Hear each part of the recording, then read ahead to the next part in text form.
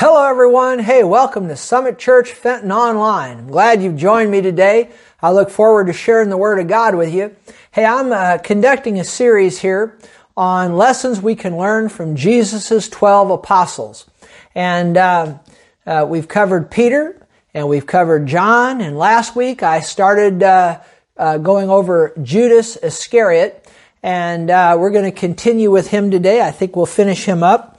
But a lot of good lessons from him last week that we learned, but I'm going to learn some more on him today. But I want to go to our opening text, Luke chapter 6, verses 12 to 16. And let's read here. It says, Now it came to pass in those days that Jesus went to the mountain to pray and continued all night in prayer to God. And when it was day, he called his disciples to himself, and from them he chose 12, whom he also named apostles. And then it gives their names. And remember, your assignment, by the time I finish this series, is to be able to name all 12 of Jesus' apostles and know a little something about each one of them. And I believe you'll be able to do that if you've been following along with me. But Simon, verse 14, Simon, who Jesus also named Peter, Andrew his brother, James and John, Philip and Bartholomew, Matthew and Thomas, James the son of Alphaeus, Simon called the Zealot, Judas the son of James, and Judas Iscariot, who also became a betrayer. And of course, two Judases, but we're centering in on the infamous one, Judas Iscariot. And like I said, we picked up with him last time, and so we started him last time. I want to pick up with him again today. Lessons we can learn from Judas Iscariot. And I talked last time. Let me just give you a little review here about why did Jesus choose Judas if he knew he was going to betray him. Now, I covered that last time, so if you missed that, go back to our archives and you can catch up on that. But one of the lessons we learned last time is the thing you take in exchange for Jesus will ultimately become of no value to you. And remember, that happened with those 30 pieces of silver that Judas took in exchange for Jesus. It ultimately became of no value to you. And I covered that last time. We also, last time, we learned the lesson of predestination versus free will. And we found that the answer to that dilemma, that age-old dilemma, was the answer to that was found in God's foreknowledge. We saw that Judas operated with complete and total free will. We noted how God could write in the Old Testament about things that Judas would do before he ever did them, but it didn't violate Judas's free will, and everything he did was of his own free will. We noted that last time, and much we said about that. We also noted last time the love of money can cost you your eternal soul, as it did Judas.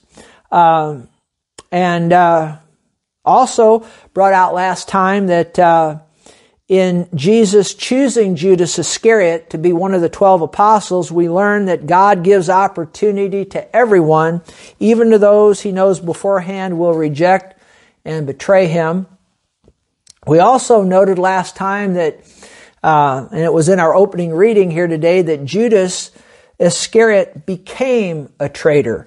And I said I think some real good things to you about that last time. So again, if you missed that, it'd be good to go back and catch up on that on our archives. But it's clear to me that he started out as an unsavory person, but it appears to me that Judas was not initially who he became ultimately. That word became a traitor has to do with something that develops over time. And said much about that last time, so if you missed it, like I said, you can go back and check up. But let's pick up now with the new material on Judas. And here's a lesson. Again, we're looking at lessons we can learn from Jesus' 12 apostles. And here's a lesson. Don't be two-faced. Don't be two-faced. And Judas was. He was two-faced. And we know that because he betrayed Jesus. And actually, if you look at it, he betrayed Jesus for 30 pieces of silver, but actually when he came up, remember he brought those authorities out to arrest Jesus at the Garden of Gethsemane, and he betrayed Jesus with a kiss. Now, in the Old Testament times there, that's how people would greet one another, and Christians and whatnot would greet one another with a holy kiss. Now, it wasn't a sexual kiss, nothing sexual about it. It was a kiss of greeting, as you would, come up to somebody that's your friend and perhaps kiss them on the cheek or maybe on the forehead or whatever. But Judas, when he brought the authorities out to the Garden of Gethsemane to have Jesus arrested, remember you could read it in the Bible, where the signal to the authorities that he said, the one I kissed, that's the one. He walked up and kissed Jesus, and Jesus, said, to him, are you, friend, are you betraying the Son of Man with a kiss? And so, but the thing of it is that Judas was two-faced. He was one way to Jesus' face and another way behind his back. And so, he betrayed him with a kiss, but it was known as a holy kiss, but this kiss wasn't holy at all. It was an unholy kiss that Judas gave, because it was a kiss of betrayal. And it's a sad thing. And, in pastoring for over 3 decades, really, 27 years at the Summit Church, at our location on New Sugar Creek, and continue now online, but dealing with so many people over so many years, because I was in the ministry before that, and dealing with so many people. I tell you what, one of the most troublesome things that I've found, yes, among Christians. I mean, you expect this among sinners, worldly sinners, but you don't expect this among Christians. But I tell you what, one of the most troublesome things that I've seen among Christians, and so many good Christians. Now, let me make it clear. So many good people I've dealt with over the years. So many good, wonderful people. But I tell you what, there's a fair number of them that I've had to deal with, and any pastor has had to deal with, that are two-faced. They're two-faced. And it's very troublesome to me. I've had several people, quite a good number of people over the years. They had a kiss for my cheek and a knife for my back. I want to say that again. They had a kiss for my cheek, but a knife for my back. And I think any pastor can say that, and you don't have to be in the ministry and be a pastor to say that. I think anybody listening, you've probably had that. It's always tougher when it's a friend, when Judas betrayed Jesus, what must that have done to Jesus? I knew he knew ahead of time that Judas was a betrayer, but still, Judas ate, the Bible's clear, Judas ate, you see it at the Last Supper, Judas was eating bread with Jesus. It's one thing when somebody you don't know does something, or you don't know well does something, to you to betray you or whatever, but when a close friend does it, oh my gosh. And that happened to Jesus. Maybe it's happened to you. It's happened to me on occasion over the years, and I've had a few of those unholy kisses, where someone, like I said, will have a kiss for my cheek and a knife for my back. I don't like that. I don't like it.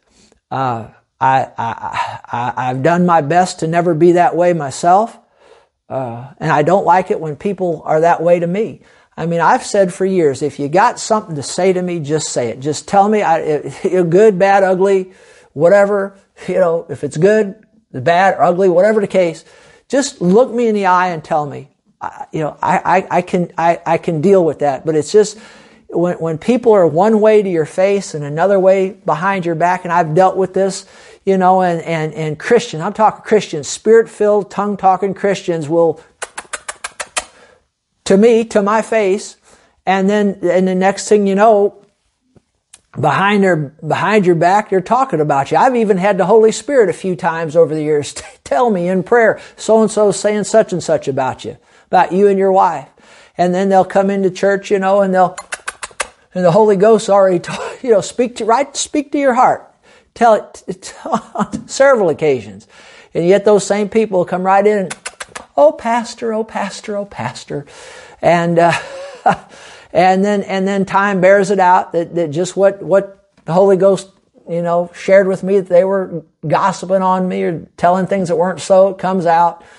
And, it's just not true stuff, just a bunch of, I just get aggravated with it. And, I tell you, Christians ought to act that way. These things should not ought to be so. We as Christians, I tell you what, we ought to walk in love towards one another, believe the best about one another, not gossip, backbite, be two-faced. I say two-faced, I see some 3, 4, 5, 6-faced Christians. I mean, you know what I'm talking about. I tell you, let's don't be this way. If somebody disgruntles us, let's go do what the Bible says and go to them, go right to them and tell them, lovingly tell them, hey, you tiffed me off. You did this, you did that, I didn't like it. And square the thing up, but don't be to somebody's face and then knife them in the back. Don't do that. Just got something against somebody, like I said, do what the Bible says. Go confront them lovingly and talk it through. But anyway, lesson we should learn from Judas. I get riled up on this because I've had it done to me, and I've seen it done to a lot of Christians and other good ministers over the years. The Lord's not pleased with it when people act that way, when they're two-faced. Say one thing to your face, something else behind your back. I don't like it, and God doesn't like it either. You can see that in the Holy Bible. He don't like it. And so, if you're doing that, repent, okay? And, but it's a lesson we learn, not to be two-faced. But here's another lesson we learn. Jesus, in dealing with that two-faced Judas Iscariot, who came out there and kissed Jesus, betrayed him with that kiss, what I call an unholy kiss, because it was a kiss of betrayal. Yet we learn this lesson.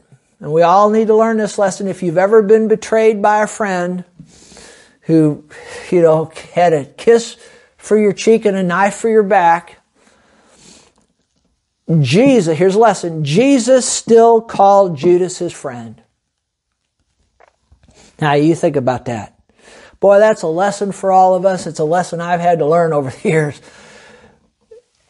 When somebody has a kiss for your cheek and a knife for your back, Jesus still called Judas friend, and we need to be like Jesus. Absolutely. Be like Jesus. It's easier said than done, but we can do it. Because the love of God, if you're born again, the love of God's been shed abroad in your heart by the Holy Spirit, and you can love with the love of God. Absolutely. With the same love Jesus loved with. It's His love. And so those who betray us, let's do what Jesus did and call them friend. I know the flesh doesn't like to do it, but we keep the flesh under. Amen. And just do what God says. All right. Now, here's something else. Go to John 12 that we're learning. We're learning lessons from these apostles. Today, Judas Iscariot. John 12, verse 1. Learn a good lesson here. Judas teaches us not to call worship waste. He teaches us not to call worship waste. John 12, verse 1. Then 6 days before the Passover, Jesus came to Bethany where Lazarus, who had been dead, where Lazarus was who had been dead, whom he had raised from the dead. Remember, Jesus raised Lazarus from the dead. There they made him a supper, and Martha served, but Lazarus was one of those who sat at the table with him. Well, I would have had some questions for Lazarus, wouldn't you? Anyway, then Mary took a pound of very costly oil of spikenard, anointed the feet of Jesus, and wiped his feet with her hair. And the house was filled with fragrance, the fragrance of the oil. This was her worship unto Jesus. This was worship. It was costly. She gave the Lord something that cost her much. I think I studied this out one time. It was about a year's salary, what this was worth. You think about that. And she gave it to the Lord Jesus and anointed him and poured that upon him. And one of his disciples, verse 4, Judas Iscariot, Simon's son, who would betray him, said, "Why was this fragrant oil not sold for 300 denarii and given to the poor?" He said this not because he cared for the poor, but because he was a thief and had the money box, and he used to take what was put in it. Now, what he was doing here was of course, remember I've been telling you over and over again, Judas was after that money. He wanted that money, okay? He stole it from the treasury of Jesus. He wanted that fragrant oil sold and put in that money box so he could get his hands on it. But this was her worship unto the Lord Jesus, and she was anointing him for burial, and much we could say, and all, if I'm not mistaken, that's what she was doing here. And anyway, but the point is, this was her worship. This was her worship, okay, unto the Lord Jesus. Costly, very costly. Okay, and she gave that to the Lord. And Judas was calling it waste. That she was wasting it. Now, how can you ever waste anything giving it to the Lord Jesus? You absolutely cannot. You absolutely cannot. And she was giving Jesus something that cost her much, that was valuable to her and precious. And it was a holy, holy thing. But Judas was essentially calling it waste. And we learn a lesson here. We should never call someone's worship waste. But I want to say a little bit more about this, say it maybe a little bit different way. Don't ever belittle another's worship to God. Don't ever be judgmental. See, Judas was being judgmental here. Don't ever be judgmental of another's worship to God. And I've seen this done over the years. And I tell you what, I had the Holy Spirit deal with me years ago about this. And He had to correct me on some things as I began in the pastorate, pastoring and watching people and, standing up on the stage and looking out as a congregation would worship, as a worship team would play. And I would look, and some people would be just so, they'd raise their hands, and the Bible says lifting up holy hands without wrath and doubting, and some people would raise their hands to the Lord. Some people would hop around, and some people would dance around, and some people would, they just stand there with their hands crossed like that, with their eyes closed, and they were not very demonstrative. And early on, I look and I thought, well, I'd begin to look out at that, and I should have been standing there worshiping the Lord myself, but I was, I'd look out and, just kind of look and observe, and I'd see that some were very exuberant, some would sing, some would just stand there. And I began to become judgmental of, I thought, well, the ones that are jumping up and down, they must be worshiping the Lord, and the ones that are just standing there quiet, they must not be. And then in the process of time, you'd begin to think maybe a little bit less of the ones that were not very exuberant in their worship. And, come to find out, pastoring over some length of time, you'd see that some of those people that were jumping up and down and going on, they weren't really living all that close to the Lord outside the church. And some of those that stood there and they were unexuberant, they had a much closer walk with the Lord when you'd see them outside the church than those people that were jumping up and down. And some of the people jumping up and down, now they were close to the Lord. Don't get me wrong. The point is that who am I to pass judgment on how people worship the Lord? And the Lord had to correct me on some things. And we learned the lesson here from Judas. Don't ever belittle someone else's worship to the Lord, whether they're exuberant or whether they're not. Now, who are we to judge? We just need to worship the Lord ourselves, right? And just let other people do what they're going to do. But I had to learn a lesson, and you don't ever belittle another one's worship to the Lord, And I know that some years back we had a certain lady come to the church. and she attended for several weeks and visited. And she was just exuberant in her worship to the Lord. And I know after the service, after she had left, much to my amazement, I had several people come up to me and say, "Oh, Pastor Terry, we just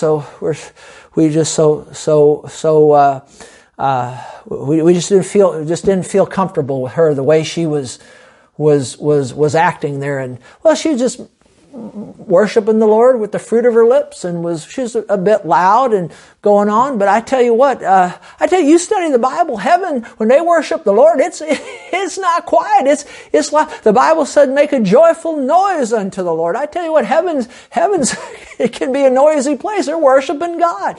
But people came to me, some did, and said, well, we're just so sorry that she acted that way. Well, I wasn't. I was thrilled with it. But see, we got it, but it's not up to whether I'm thrilled or not. Was God blessed with it? And I would have to say she was worshiping the Lord, in my opinion, from her heart. The point is, it's not up to us to judge other people's worship. That's between them and the Lord. And I'll tell you what, if you want to get crosswise with the Lord, you just start judging other people's worship. I tell you what, you'll get crosswise with Him right quick, and you don't want to be crosswise with the Lord. Okay, so what do we learn from Judas? He was belittling this woman's worship and her offering. Don't ever belittle someone's worship. See, our worship is an offering to God. Don't ever belittle that or make light of it. You just mind your own business and worship in the Lord. Let others worship the way they worship, okay? You understand that? But I've had to learn, and the Lord had to, jerk some slack out of me, and got on me early on. And even to the point where I stopped standing up on the stage. I went and just stood on the front row, because I don't want to judge anybody's worship. And let me tell you right now, I want to say it again, just because somebody's jumping up and down doesn't mean they're right with the Lord during worship, all right? Because some of those people that aren't jumping up and down, like I said, sometimes those people are walking closer to God than the people jumping up and down. And then again, some people jumping up and down, they are close with the Lord. Again, let's don't judge that. It's not our place, okay? So I hope I made myself clear on that. But I get passionate on these things. But the Lord had to teach me that lesson many years ago. I learned that a long time ago. You don't judge other people's worship. But that's what Judas was doing. So let's learn a lesson from him. Now, here's something else we learned from Judas, that we should give no place to the devil. We don't yield or cooperate with him. Now here's the thing. It's clear that Judas was entertaining the devil's thoughts. Okay, Satan had put things in Judas's heart before he actually entered Judas. Now, and it's so true. John 13:2 says, the supper being ended, this Last Supper, the devil having already put into the heart of Judas Iscariot, Simon's son, to betray Jesus. See, I think the devil could see that Judas had some traitor tendencies. We saw that last time in the last session. But before that Last Supper, the devil, Satan, had already begun putting thoughts in Judas's heart. The Bible just told us that in John 13:2. And the devil had started working on Judas and working on Judas and working on Judas. It's clear. It says again, and supper being ended, the devil having already put into the heart of Judas Iscariot, Simon's son, to betray Jesus. See, the devil put those things in Judas's heart. See, Judas had traitor tendencies. There's no question about it. But I tell you what, the devil got involved. And he started putting things in Judas's mind, and it got into his heart. It said it got into his heart, but something can't get into your heart unless it first gets into your mind, and then you start entertaining it, and you entertain it long enough, it'll get down into your heart.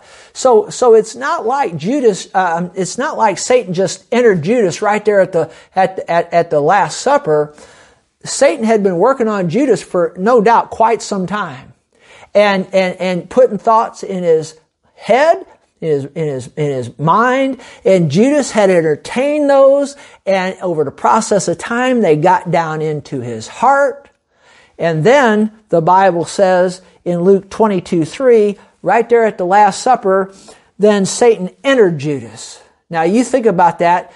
Judas there for that moment of time, that time, the Bible said Satan entered him. See, he didn't start out by entering him. He started out by getting hold of his mind. Quite a long time before this, no doubt. And then Judas entertained it. Those thoughts to betray Jesus got into his heart. And then he had given himself completely over. And when he did, then Satan entered him and he became demon possessed. My goodness, because the Bible said Satan entered him. You think about that. My gosh. Satan entered Judas, surnamed Iscariot, who was numbered among the 12. You think about that. You see, Peter, remember in the session we covered on Peter, when Jesus looked at him, remember Peter began to rebuke Jesus when Jesus said he was going into Jerusalem and he's going to be betrayed and put to death and all of that. And Peter said, "Not so, Lord." And remember, Jesus said to Peter, he said, "Get behind me, Satan." But he wasn't talking to Peter. He was talking to the devil who was influencing Peter. See, Peter never, he didn't entertain the thoughts that the devil was hitting him with like Judas did. But Judas entertained the thoughts. And like I said, they got in his heart, and it got to a point where he opened himself up completely to the devil, and the devil entered him, and he went out, he cooperated with the devil, and he went out and betrayed Jesus. What's the lesson? Don't give any place to the devil. Don't yield or cooperate with him in any way. And let me tell you something about the devil. He starts out with the mind. A little thought here, a little thought there. The Bible calls them fiery darts. A little thought here, a little thought there. You entertain them long enough. You entertain thoughts long enough. I tell you what, they can get down into your heart. And ultimately, you can act them out. I tell you what, and it's not good. So don't yield to the devil. The Bible says that we should cast down vain imaginations and take authority over our thought life. And when the devil runs something your way that doesn't line up with the Word of God, just give no place to it. Just cast it down. Have no part with it, because it never winds up good. Never. Let's learn that lesson from Judas Iscariot, okay? And then another lesson we learn here is about repentance versus regret. Repentance versus regret.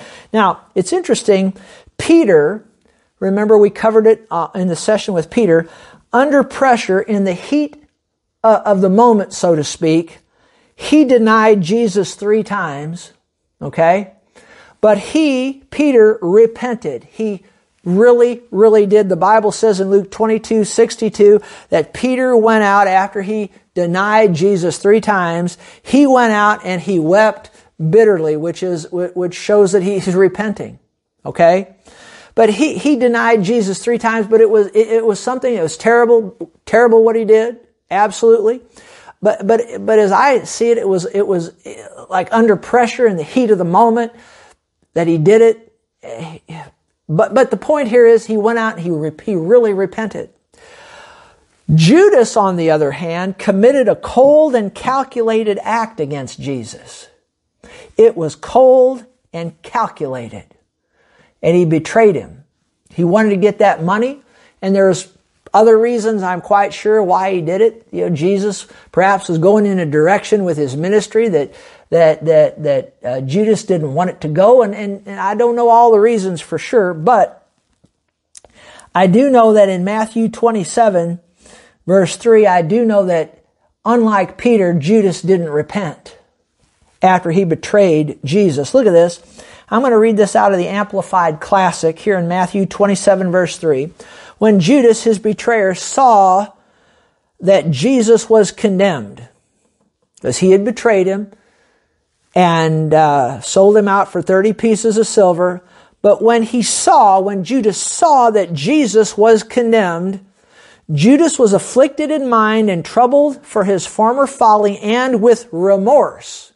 Now, the King James uses the word repent, but the Greek word is not repent like what Peter did, but it's remorse. And I like the way the Amplified Classic gives this definition, this meaning about remorse here. here's what Judas did with little more than a selfish dread of the consequences. He didn't repent. He regretted what he had done, but he didn't repent. And look, with little more than a selfish dread of the consequences, Judas brought back the 30 pieces of silver to the chief priests and the elders, saying, I have sinned in betraying innocent blood. They replied, what is that to us? See to it yourself. And of course, Judas, he threw the money in there, and it was prophesied in the book of Zechariah that he would do that, and so forth and so on. Now, it's interesting. So he didn't repent like Peter did. He had remorse. It's interesting, a question comes up, why did Judas regret what he had done? Now, I can only speculate. So this is just speculation. But perhaps he didn't think Jesus would actually be arrested, because the Bible says when he saw that Jesus was condemned, then he regretted what he had done. He tried to reverse the deal, and here's the money back and all of that. Why did he regret? And I can only speculate, but perhaps he didn't think Jesus would actually be arrested.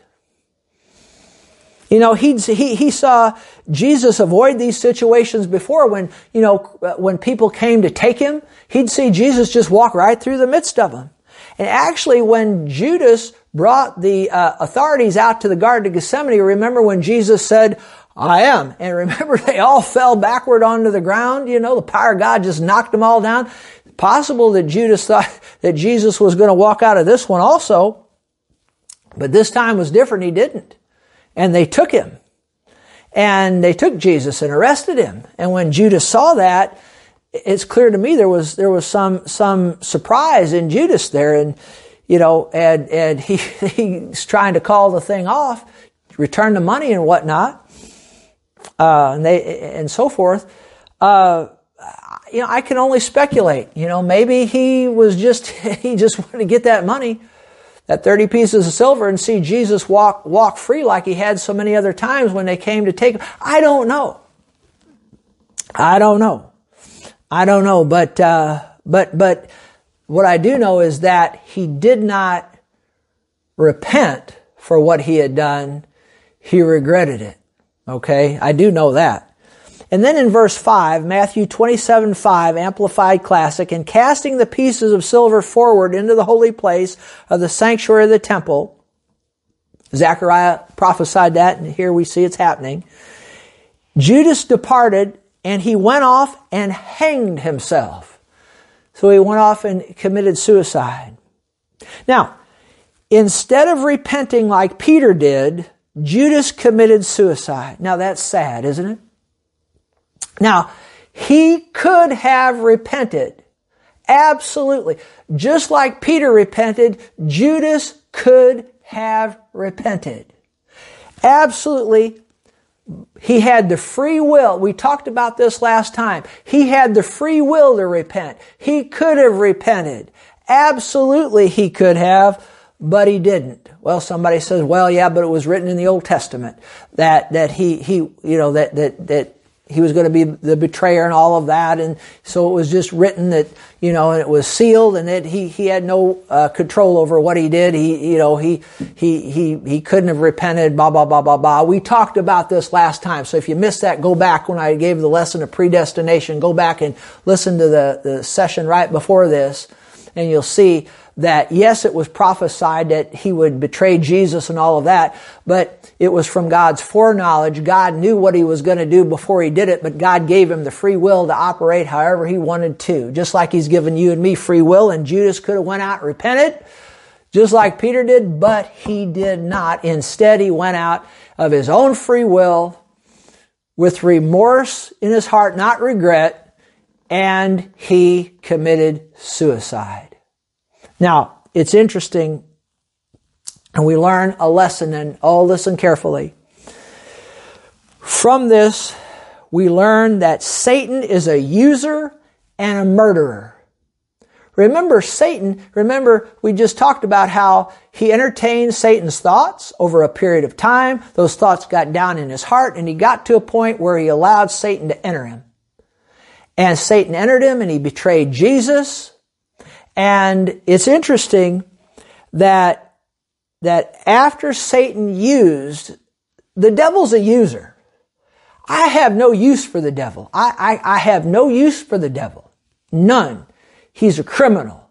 He's a murderer. He's a killer. And what he did is he used Judas. Now, Judas was a betrayer. He was an unsavory individual and all of that. But Jesus died for Judas just like he died for Peter and you and me. It's unfortunate Judas didn't take advantage of it. But nonetheless, what we learn about Satan is that he used Judas. He used him to betray Jesus.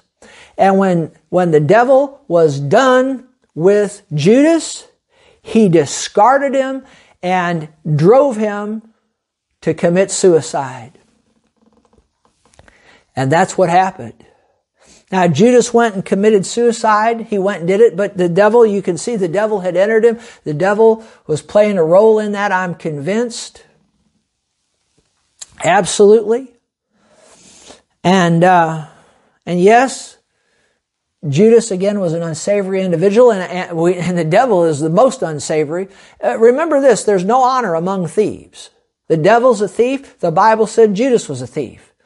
You know, and then when you get them in cahoots, you got really a bad deal. But there's no honor among thieves. But the point is, learn a lesson about the devil. He used Judas for his own means.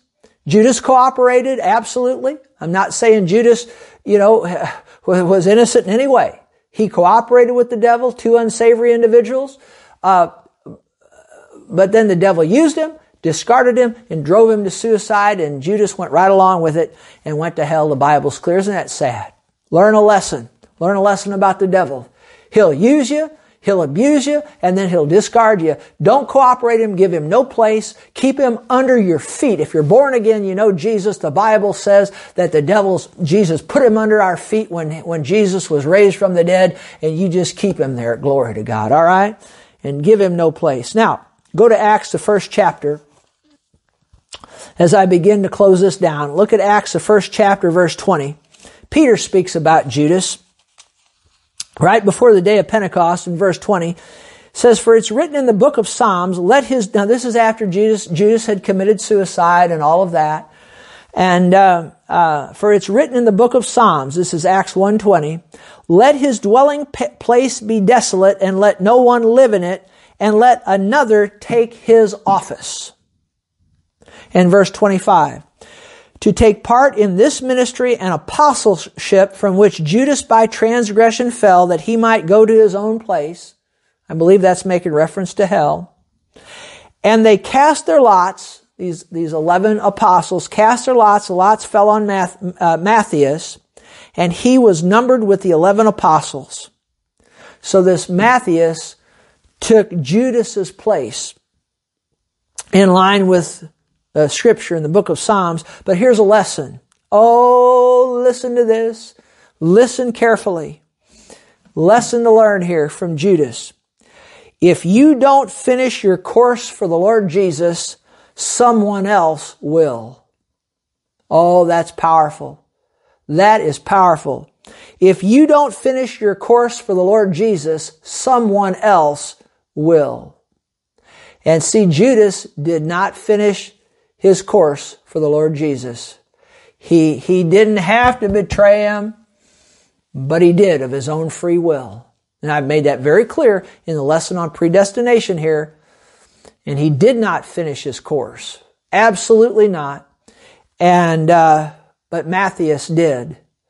See, if you won't finish your course for the Lord Jesus, someone else will. Learn this lesson from Judas. Don't let somebody else finish your race for the Lord. You finish it. You finish what God has called you to do. But if you won't, someone else will. Okay? Don't ever forget that. If we won't finish what God has for us, God will have to get somebody else to do it. So just learn a lesson here and finish it, and you'll be glad you did. Now let me close with this. the last lesson here that I have on Judas, and here it is. Can you call Jesus your Lord? Can you call Jesus your Lord? Now watch this. Matthew 26 verse 20, at the Last Supper, says, when evening had come, he sat down with the 12. Matthew 26:20. And as they were eating, he said, assuredly I say to you, one of you will betray me. And they were exceedingly sorrowful, and each of them began to say to him, now listen to this, each of his disciples in turn began to say to Jesus, Lord, is it I? Now 11 of them called Jesus Lord. The Bible says whoever calls on the name of the Lord shall be saved. Talking about Jesus. Okay? And if we'll confess with our mouth Jesus as Lord and believe in our hearts God's raised him from the dead, we'll be saved. Saved from hell. Glory to God. And all 11 at the Last Supper, 11 of the apostles, all 11 of them, they called Jesus Lord. Okay? But watch this. Each of them said, Lord, is it I? Am I the one that's going to betray you? But 11 of them called Jesus Lord. He was their Lord. And he answered and said, he who dipped his hand with me in the dish will betray me. The Son of Man indeed goes just as it is written of him, but woe to the man of whom the Son of Man is betrayed. It would have been good for that man if he had not been born. Now watch this. Then Judas, who was betraying him, answered and said, now notice what he said. What did he call him? Look in your Bible. Look in your Bible. Matthew 26 verse 25. What did Judas call Jesus? What did he call him? What did Judas call Jesus? I want you to get this. What did Judas call Jesus? He did not call him Lord like the other 11. He called him Rabbi or teacher. Is it I? And Jesus said to him, you have said it. He couldn't call Jesus Lord. You study it out in the Greek language. He couldn't, like the other 11, he couldn't call Jesus Lord. He called him the English, some of the translations translate it master, but it's really rabbi or teacher. See, he saw Jesus as a teacher. Many people see Jesus as a teacher, but that won't get you saved. Many people see Jesus as a good teacher. That won't get you saved. Many people see Jesus as a good man. That won't get you saved. Many see Jesus as a prophet. That won't get you saved. Many see Jesus as a miracle worker and all of that. That won't get you saved. There's only one thing that'll get you saved, is if you will see Jesus and receive him as your Lord, like these other 11 did. And Judas couldn't do it. He was never a saved man. He never was. Jesus said that he wasn't clean when he was washing the disciples' feet and all that. He said, one of you is not clean, the one that betrayed him. So Judas was never a saved individual. He could have been. He could have been. Absolutely. But of his own free will, he never got saved. Isn't that sad? Lesson. Can you call Jesus and mean it your Lord? Have you made him the Lord of your life like these other 11, including Peter, James, and John, and Thomas and these others? But Judas never did. And I think perhaps the most sobering lesson of all from Judas Iscariot, and I stated it earlier, but I'm going to say it again, is this right here. It's possible to walk with Jesus like Judas did, know who Jesus is like Judas did, serve Jesus like Judas did, receive communion at the Last Supper like Judas did. He operated under the power of God. He cast out demons. We see that in the Bible, and did all those things. Was a treasurer. Did all that. Oh, he was a thief, but he did all that. Do all that. This is the most sobering thing, I think, and scary thing. Do all those things and wind up going to hell. And why is it? because he never made Jesus the Lord of his life. So as I close this, I want to ask you, can you call Jesus your Lord and mean it from your heart? Okay? And not just call him Lord, but then does your life show forth fruit of that in what you do and how you live? So I want to ask you again, can you call Jesus the Lord of your life? If you can, great. But if you can't, now would be a good time to repent of your sins and cry out to the Lord Jesus and be like these other 11 and call him Lord and believe in your heart that God's raised him from the dead and confess him as your Lord. In a moment's time, faster than I can snap my finger, you'll get born again. You'll miss hell. Judas went to hell. You don't have to go to hell. You can miss it by making... See, Judas never made Jesus Lord. He went to hell. You can change it. You can change your destiny. You don't have to go to hell. Accept Jesus. Receive him. Make him your Lord. You'll miss hell. You'll make heaven. And he'll make your life worth living in the meantime. Well, I tell you what, I hope you learned some things from Judas.